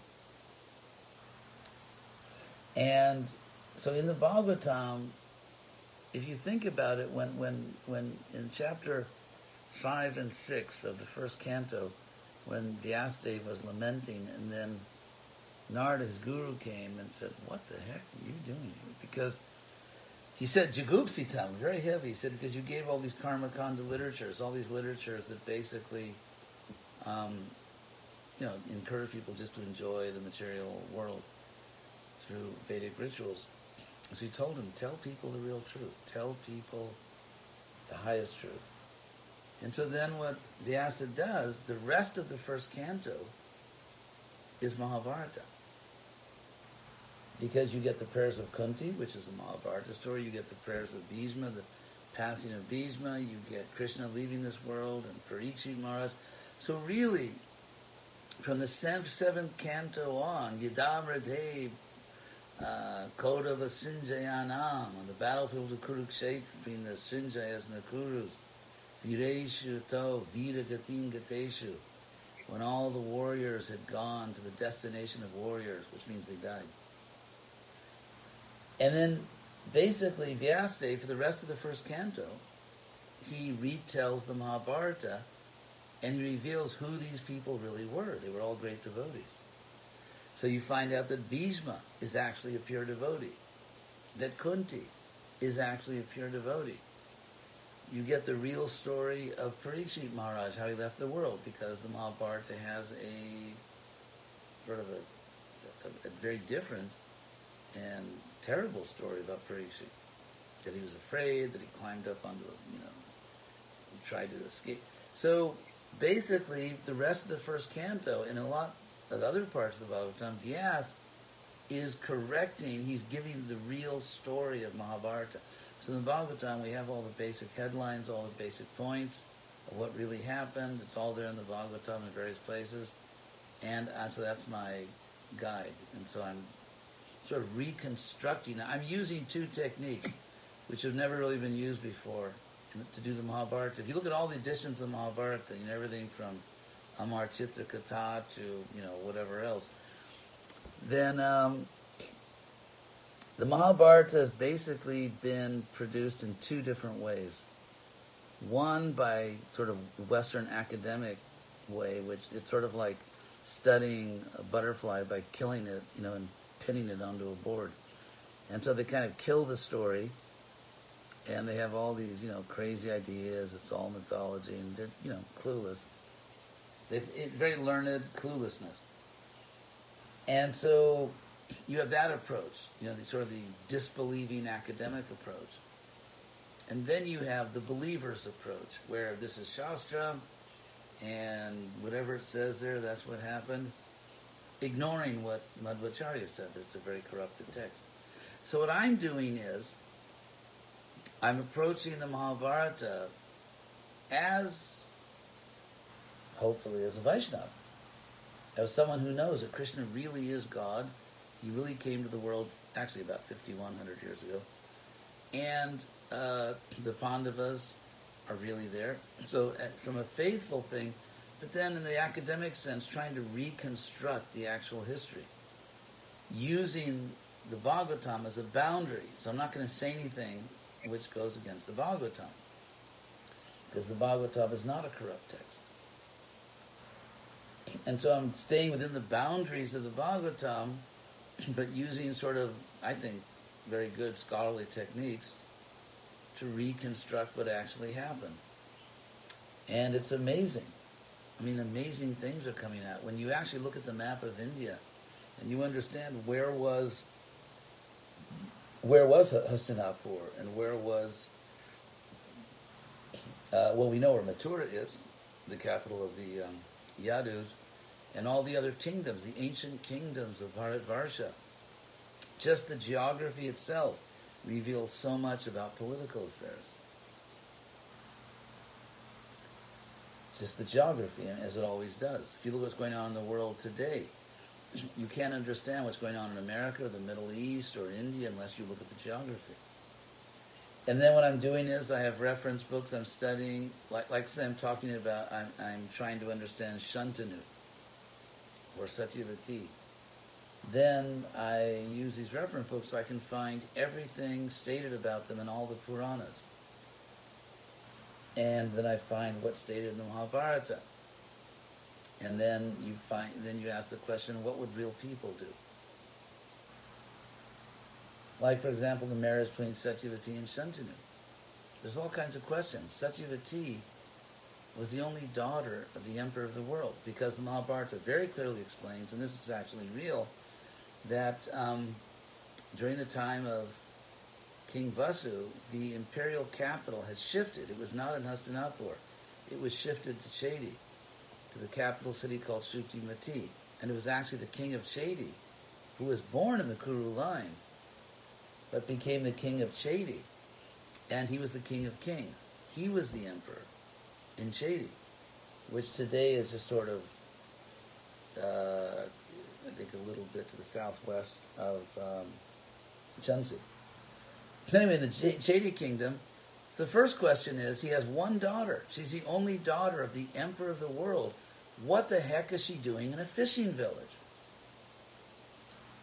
Even today in India, fishing villages are not high-class places. It's like parents, respectable parents, don't say to their kids, when you grow up, I want you to become a fisherman.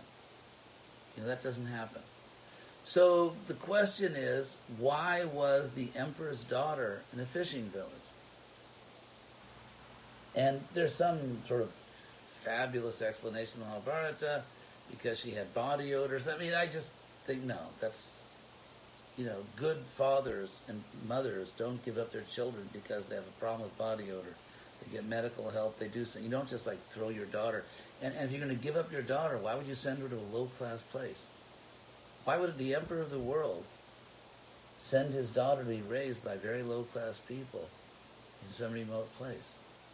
And there actually is a reason, but it's very different.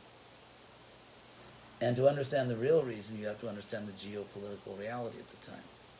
And then, for example, the famous story that Shantanu was wandering about, hunting in the forest, and he ran into Satyavati and thought, my God, she's beautiful, I want to marry her. So, first of all, if you look at the map of India, and you find out how long it takes to go from Hastinapur to where Satyavati was. We know where Satyavati was because you can triangulate her location in the sense that she was living on the Jamuna River and she was in the kingdom of Chedi.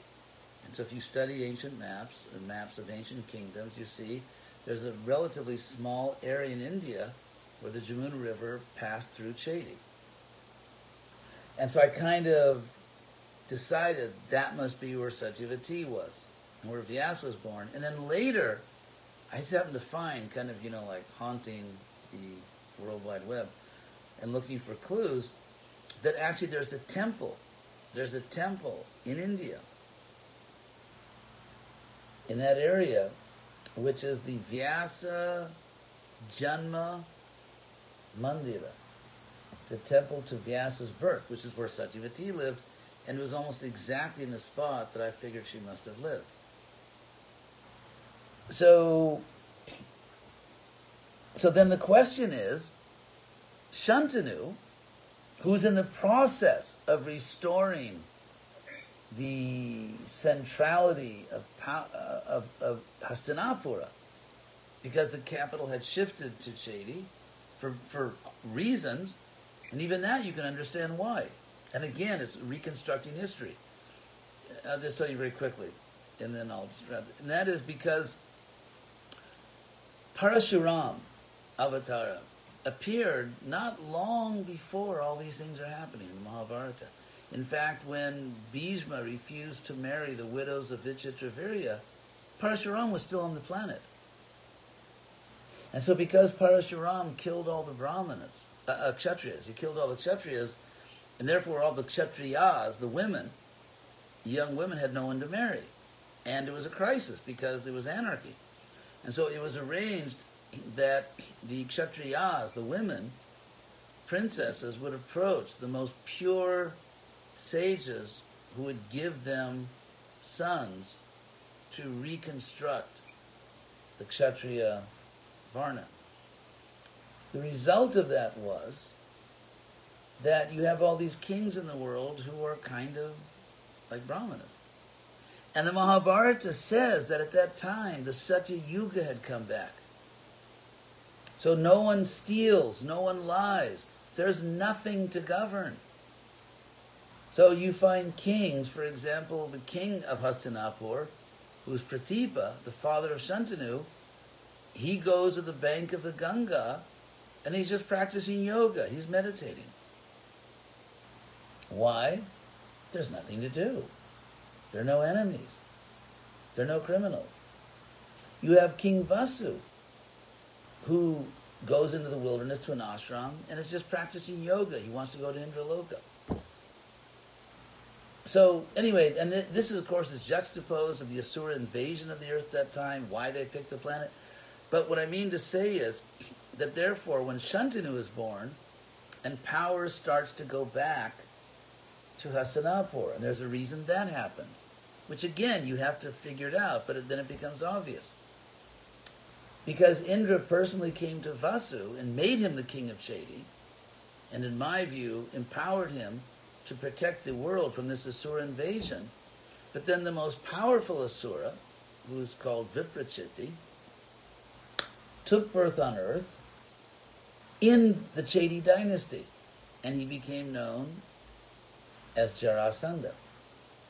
So what's interesting is that the Asuras, in order to take over the earth, rather than fighting, they just took birth as the heirs to all these kingdoms.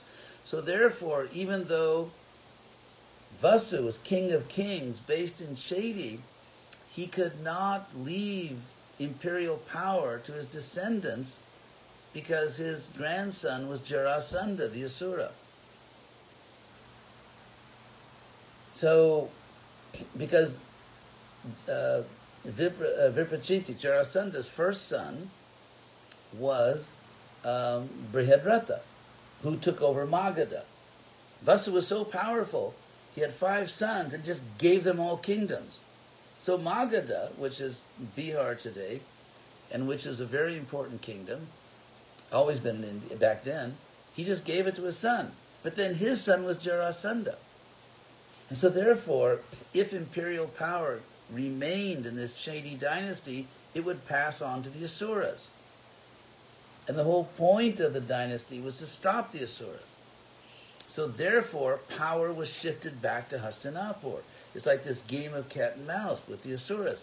And so, that being the case, at the time when Ganga has left Shantanu, he is in the process of restoring Hastinapur as the imperial seat of power. That being the case, how could he run into Satyavati? Because it's actually many hundreds of kilometers from Hastinapur to where Satyavati lived. So what was he doing there? And then you have to figure that out. It's just like you don't find, let's say, the Prime Minister Modi just sort of wandering around New Zealand or something, incognito. And so the question is, what was Shantanu doing there? And to understand that, so there's all these things that have to be reconstructed to come up with a coherent story that actually makes sense. And I think the reason, and I think this is necessary to do if the Mahabharata is actually going to become a powerful force in the world outside India. We actually have to reconstruct logically, but faithfully, the story and what was really going on. And so I'm starting as the Mahabharata itself. Mahabharata is a very big book, and even 5,000 years ago, a lot of people thought, this is too big for me. And so even Vyas himself did condensed versions, abridgments of the Mahabharata. That's stated in the Mahabharata. And so it's said that many sages begin with the story of Vasu, because you have to go 4 generations back before Krishna and the Pandavas to actually understand the geopolitical, military reality of India at that time. It's just like if you live in India today, you know about Indian history. You know that India used to be a British colony. You know that before that it was ruled by the Mughals. You understand what partition was. You understand why there is a serious problem with Pakistan. And so on. And you even know Mahabharata. You know that thousands of years ago, India was by far actually the most advanced country in the world. And we even have documentation of this. From a Greek ambassador to India to the court, the Mauryan court in Pataliputra, a Greek ambassador was named, oh my God, I'm getting a little tired here, but Megasthenes. He wrote a book, which was a very popular book in the ancient world called Indica, which means about India. And so we know that India, for example, he says that unlike other countries, India doesn't have slavery. Unlike other countries, the government protects foreigners from any type of exploitation. There are animal hospitals in India. There are animal rights. There are human rights. He says there's no slavery in India, unlike the rest of the world. He says that unlike the rest of the world, when there is a battle going on, military battle in India, no one ever injures a non-combatant. The Romans, if a city resists, you burn the city down. You rape the women, you kill the men, and everyone was doing that. So clearly India was morally and economically and culturally advanced far beyond other countries back then. And so if you know all these things about Bharatvarsha, ancient history, medieval history, modern history, that's just part of how you understand who you are, if you're an Indian, who you are and where you are and what it means to be Indian. So in the same way, when the Pandavas took birth in this world, they also knew the history of their land. All the things I'm telling you, they knew about this. And you can't... So it's not a question of writing just some little abridgment to look at the Mahabharata characters. You have to be able to see the world through their eyes. You have to see the world the way the Pandavas saw it. And you can't see through their eyes unless you know the history. It's just like I can't see through your eyes if you're Indian unless I know something about Indian history.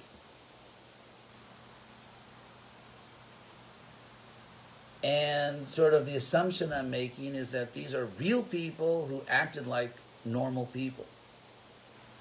So to give one example, when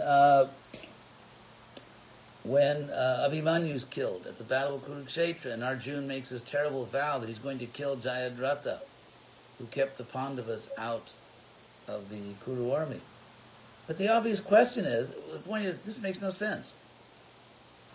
It makes no sense. Jayadratha certainly had done that, but what about the people that actually killed Abhimanyu? Arjuna's not angry at them at all. In fact, he couldn't care less about them. So that's not the way normal people behave. If, God forbid, if someone kills a person's only child, Abhimanyu is the only child of Subhadra, and of course, and of Arjuna with Subhadra. Why is Arjuna completely unconcerned about the people that actually killed his son? Or, for example, the Pandavas, when they have to spend 1 year incognito in the forest. How did they do that? Because the Mahabharata specifically says they gave away their horses and chariots and they walked.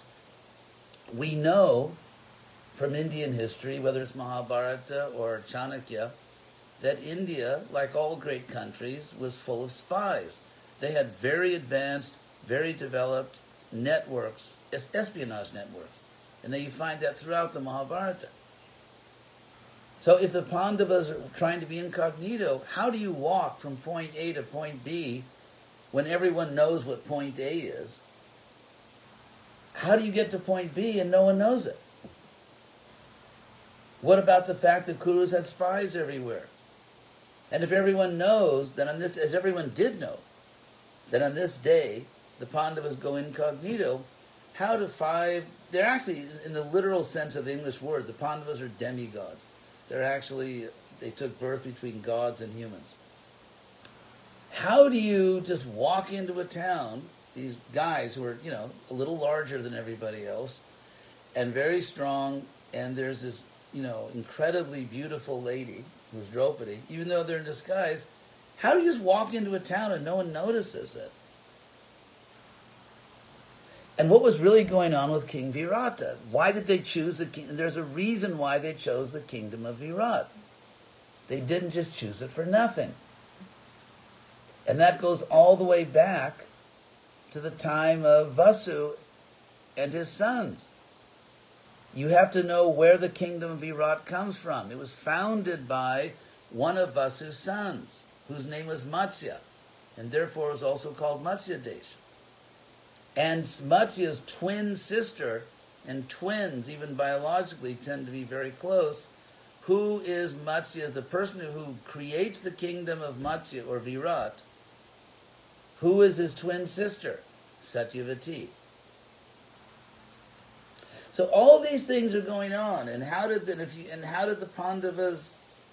And what about the fact that Virat, when the Pandavas go to the kingdom of Virat, King Virat had actually lost his power. His power had actually been usurped, because Kichika was actually the power running the kingdom.